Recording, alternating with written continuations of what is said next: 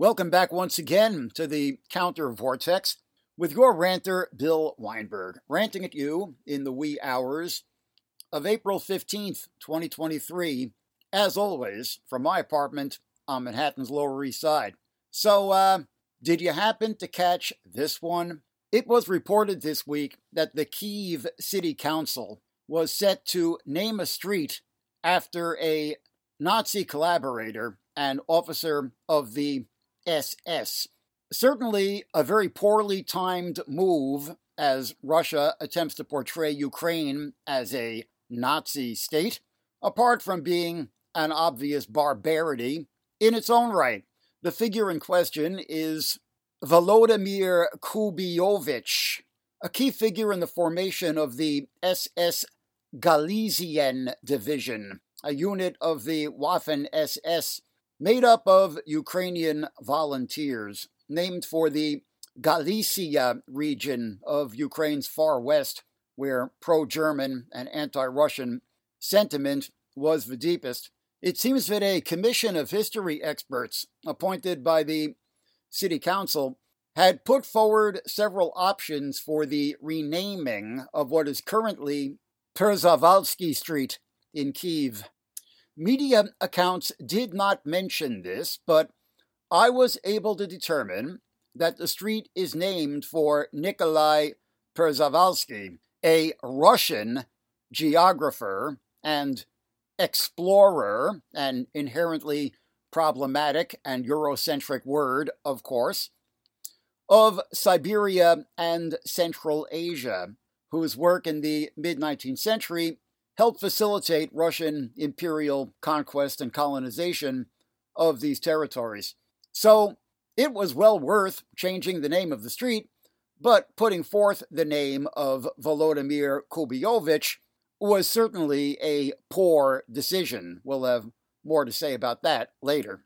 The names suggested by the commission were put forward by the city council for a public vote on a municipal smartphone app, with the voting to remain open through April 16th. And by early this past week, Volodymyr Kubyovich was well ahead in the vote, allowing such headlines as that in the Jerusalem Post on April 11th, Kyiv to name street for Ukrainian Nazi collaborator after public vote, quote unquote, even though by that point the results were not yet official.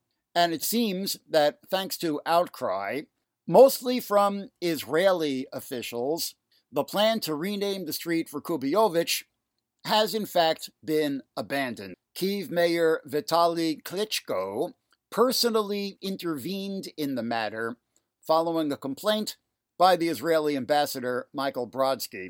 I have not heard that President Volodymyr Zelensky has spoken out on this affair, and he does, after all, arguably have more pressing matters before him.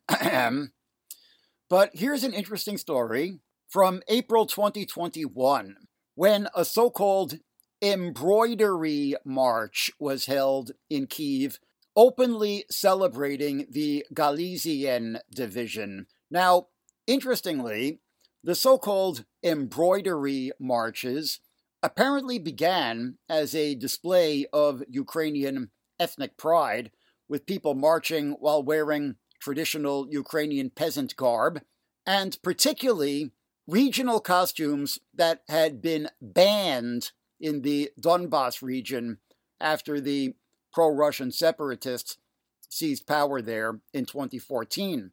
But then some ugly ultra-right nationalists got on board and decided to hold an embroidery march wearing the uniform and insignia of the Galician Division. And some 300 turned out for the one held in Kyiv on April 28th, 2021. President Zelensky, who is Jewish, condemned the march, saying, quote, "We categorically condemn any manifestation of propaganda of totalitarian regimes, in particular the National Socialist, and attempts to revise the truth about World War II," end quote.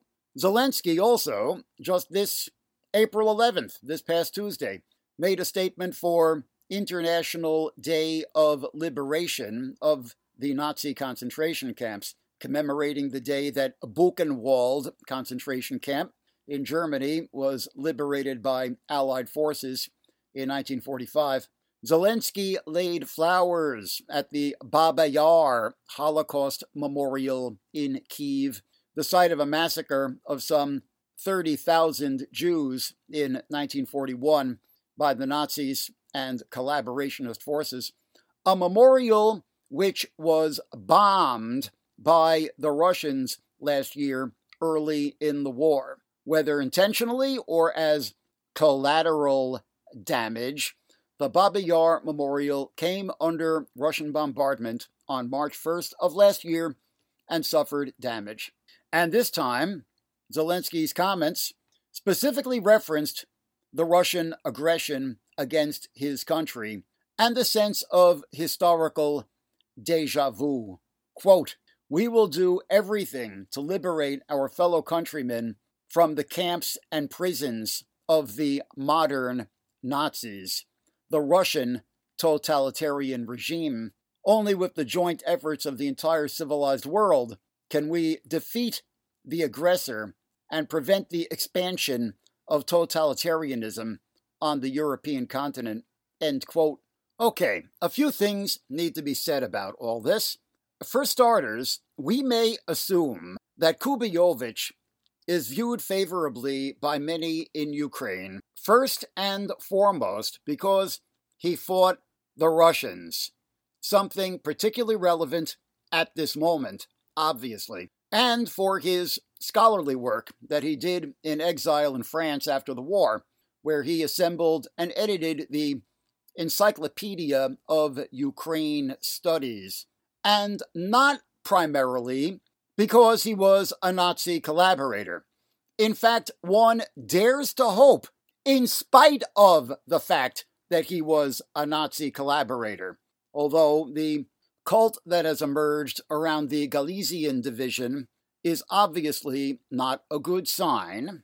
Now, it is important to recall that in 1932, that is just 9 years before 1941, when the Nazis invaded, Ukraine had suffered a genocide at the hands of the Stalin regime, the Holodomor, or death by hunger, with the grain harvest confiscated by Stalin's commissars, leading to the starvation of certainly millions, although the numbers are contested, which is important context for understanding why some Ukrainians at that time were so desperate to be free of Moscow that they were willing to take the Nazi bait.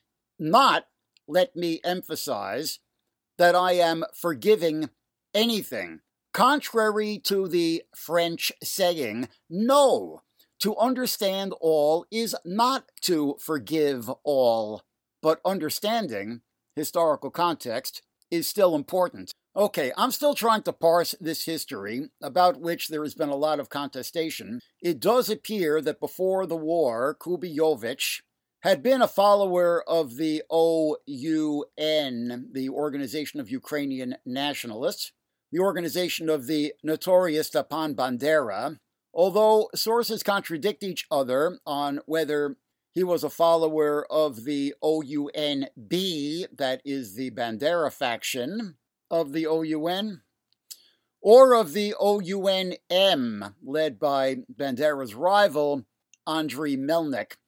It is also worth noting that the OUNB opposed the creation of the Galician division because, as we've noted before, Bandera wanted to set up a kind of quasi-independent Vichy state in Ukraine, and the Nazis didn't go for this, and when he refused to relent on his declaration of Ukrainian independence in June 1941, the Nazis had him arrested and eventually deported to Germany to be interned in a concentration camp for the rest of the war. So the situation was a lot more complicated than the current anti-Ukrainian propaganda would portray.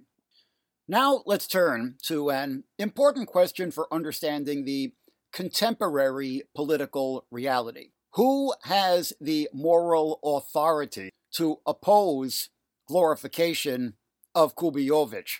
I'll start out by saying that Israel, which is an apartheid state and is now seemingly on the edge of becoming a right-wing dictatorship as well as an apartheid state, is poorly positioned morally to protest Ukrainian glorification of Nazis.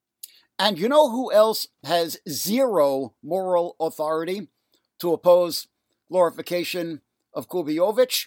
Pro-Russian propagandists who would exploit this controversy to try to paint Ukraine as a Nazi state, while, of course, saying nothing about the reek of fascism on the Russian side, but on the contrary, are openly cooperating in Putin's ultra-cynical propaganda that launders his war of aggression in anti-Nazi World War II nostalgist rhetoric.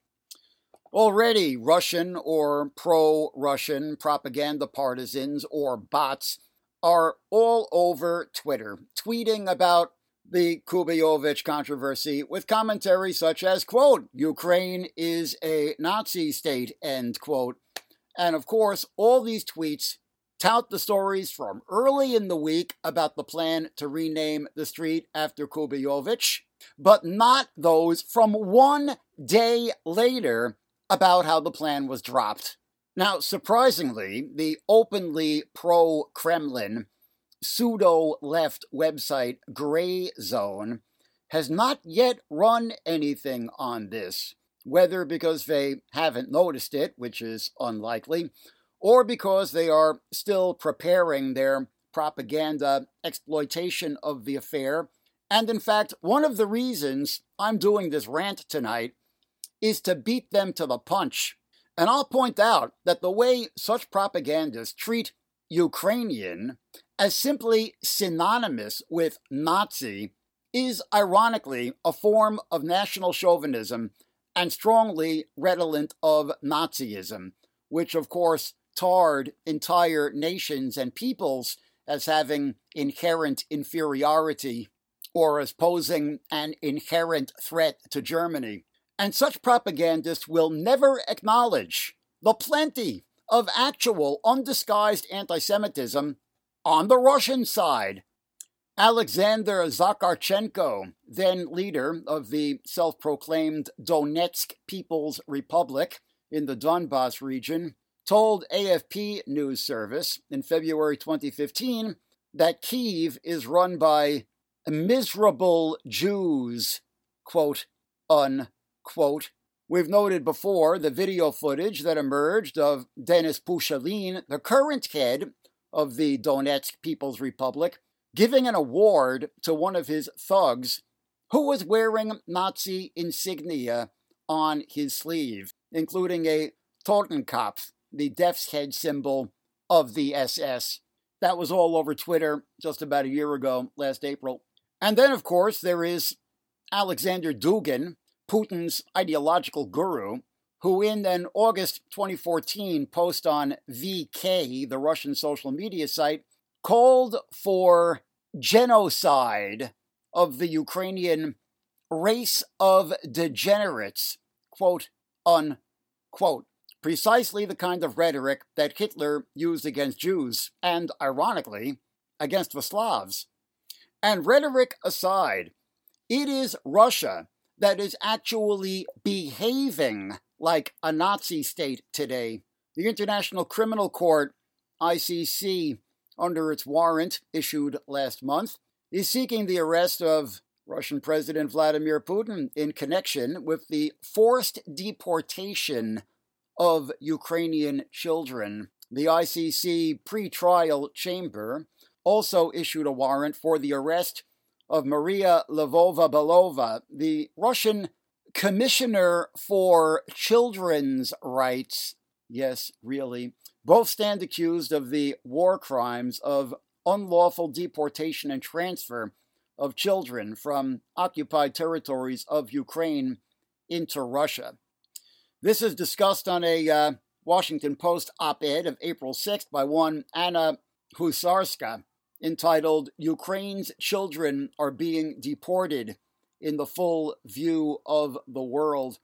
I quote the opening paragraph. "The UN Convention on the Prevention and Punishment of the Crime of Genocide is crystal clear. Forcibly transferring children of a group to another group when committed with intent to destroy a nation in whole or in part constitutes genocide. Russian President Vladimir Putin has a law degree, so he ought to be aware of the statute, and his intent should by this point not be in doubt." End quote. Now, this obviously recalls the Nazis deporting children deemed to be Aryan from Poland and other occupied Slavic countries to Germany to be raised as good Germans. Not to mention the serial massacres of the civilian populace carried out by Russian forces at Bucha, Borodyanka, Hostomel, Izium, Chernihiv, the mass deportation of whole populations to so-called filtration camps. So I ask you, all of you who portray Ukraine as a Nazi state on the basis of unseemly nostalgia for Nazi collaborators who fought the Soviets in World War II, which is worse, Nazi symbols and uniforms or Nazi behavior? Ultimately, the symbols and uniforms are only a threat inasmuch as they presage or normalize Nazi behavior. And it is Russia that is engaging in Nazi behavior at this moment. I say that the Z is the new swastika, and Putin's denazification is ironically the new Nazism, or almost the new Nazism. Way too close for comfort. And finally, who unequivocally has the moral authority to oppose glorification of Kubiovich? Well, Ukrainian Jews. And apparently the Ukrainian Jewish Committee was instrumental in raising protest to renaming Przewalski Street after Kubiovich, and has been consistently outspoken against anti-Semitism in Ukraine. But they also cut no slack for anyone who would exploit Ukrainian anti-Semitism for Russian war propaganda. I'll recall the comment of the chief rabbi of Kyiv, Rabbi Moshe Reuven Azman, after the invasion was launched last year. On March 13th of last year, he told Deutsche Welle news agency, when asked about Putin's denazification propaganda, quote, "Against whom is this denazification directed? Against President Zelensky, who was Jewish, or against opposition leader Vadim Rabinovich, who was Jewish? Only somebody who has been brainwashed by television, which spreads all sorts of nonsense," by which he meant Russian state television, of course, "could believe such rubbish. There is no Nazism in Ukraine. There aren't even any nationalist parties in parliament. No normal person believes this drivel. Moscow just needs a pretext to satisfy its imperial ambitions." End quote. And finally, you know who has the moral authority to oppose glorification of Kubiovich? Ukrainian anti-fascists, who have, in fact, for the past several years, been combating the Ukrainian far right, sometimes physically in the streets, and have been targeted by the Ukrainian security services for this, but are now supporting the Ukrainian war effort, perceiving this to also be necessary on anti-fascist principles and necessary for Ukraine's survival. I recently came across the website of the Solidarity Collectives, which are organizing support for anti-fascists and anarchists now fighting in the Ukrainian armed forces under the slogan, "Support anti-authoritarian fighters in Ukraine from their website, quote, "From the onset of the war, our primary task has been to provide the anti-authoritarian activists who joined military units with everything they needed. Thanks to donations, we've purchased and handed over 100 bulletproof vests, dozens of helmets, night vision devices, thermal imagers, rangefinders, drones, tactical medicine, military uniforms, shoes, clothes, and much more, both special and everyday equipment. Today, Solidarity Collectives regularly supports up to 150 fighters, many of whom are on the front lines," end quote. And they are also raising funds for humanitarian aid in besieged civilian areas. Check them out online, solidaritycollectives.org. And there was, on December 12th of last year, an interview with a member of the Solidarity Collectives on the British website Novara Media. Meet the activists arming leftists on Ukraine's front lines. I quote from the introduction, "When Vladimir Putin began his full-scale invasion of Ukraine in February, many Ukrainian leftists took up arms in defense of their country. However, proper equipment was in short supply. To plug the gaps, a group of activists with backgrounds in anti-fascist and anarchist movements, student unions, and left publishing launched Operation Solidarity. Their aim was to gather gear from abroad to help equip their comrades on the front lines. The project is now consolidated under the name Solidarity Collectives. Earlier this winter in Kyiv, reporter Volodya Wagner met with Sergei Movchan, one of the people running the project, to hear his reflections on their work and to get his perspective on what might happen from here," end quote. And here I quote from Sergei Movchan's words in the interview that follows. He makes a very critical point here. Quote, "One thing I always need to explain to comrades abroad is the relevance of the far right in the context of the war. Is it growing stronger because of the war? Probably, yes. But compared to 2014, when many saw these groups as the heroes of the war, they no longer have a monopoly on this title. Back then, it was all about their units, Right Sector, Donbass, Aidar, Azov. Now, it's all about the armed forces of Ukraine. Its reputation is really high.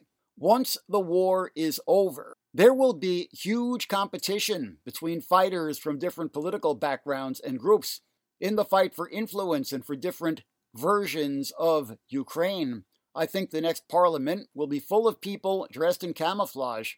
That's why it's important to show that leftists are also defending Ukraine, fighting against the invasion, and making possible a common future for all of us.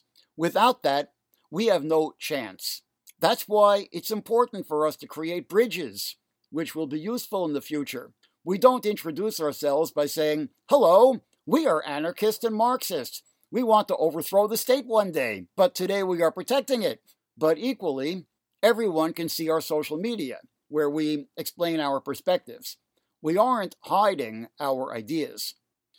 Much depends on developments on the battlefield, and no one knows how the war will end. As I see it, if Ukraine wins, it will be Volodymyr Zelensky's victory. He will be the hero, and his party will have a majority. But if we lose, and lose significant territories, it will prompt a revanchism led by the far right. That's why I say to those who are afraid that if Ukraine wins, the far right will gain popularity, actually, the opposite is true.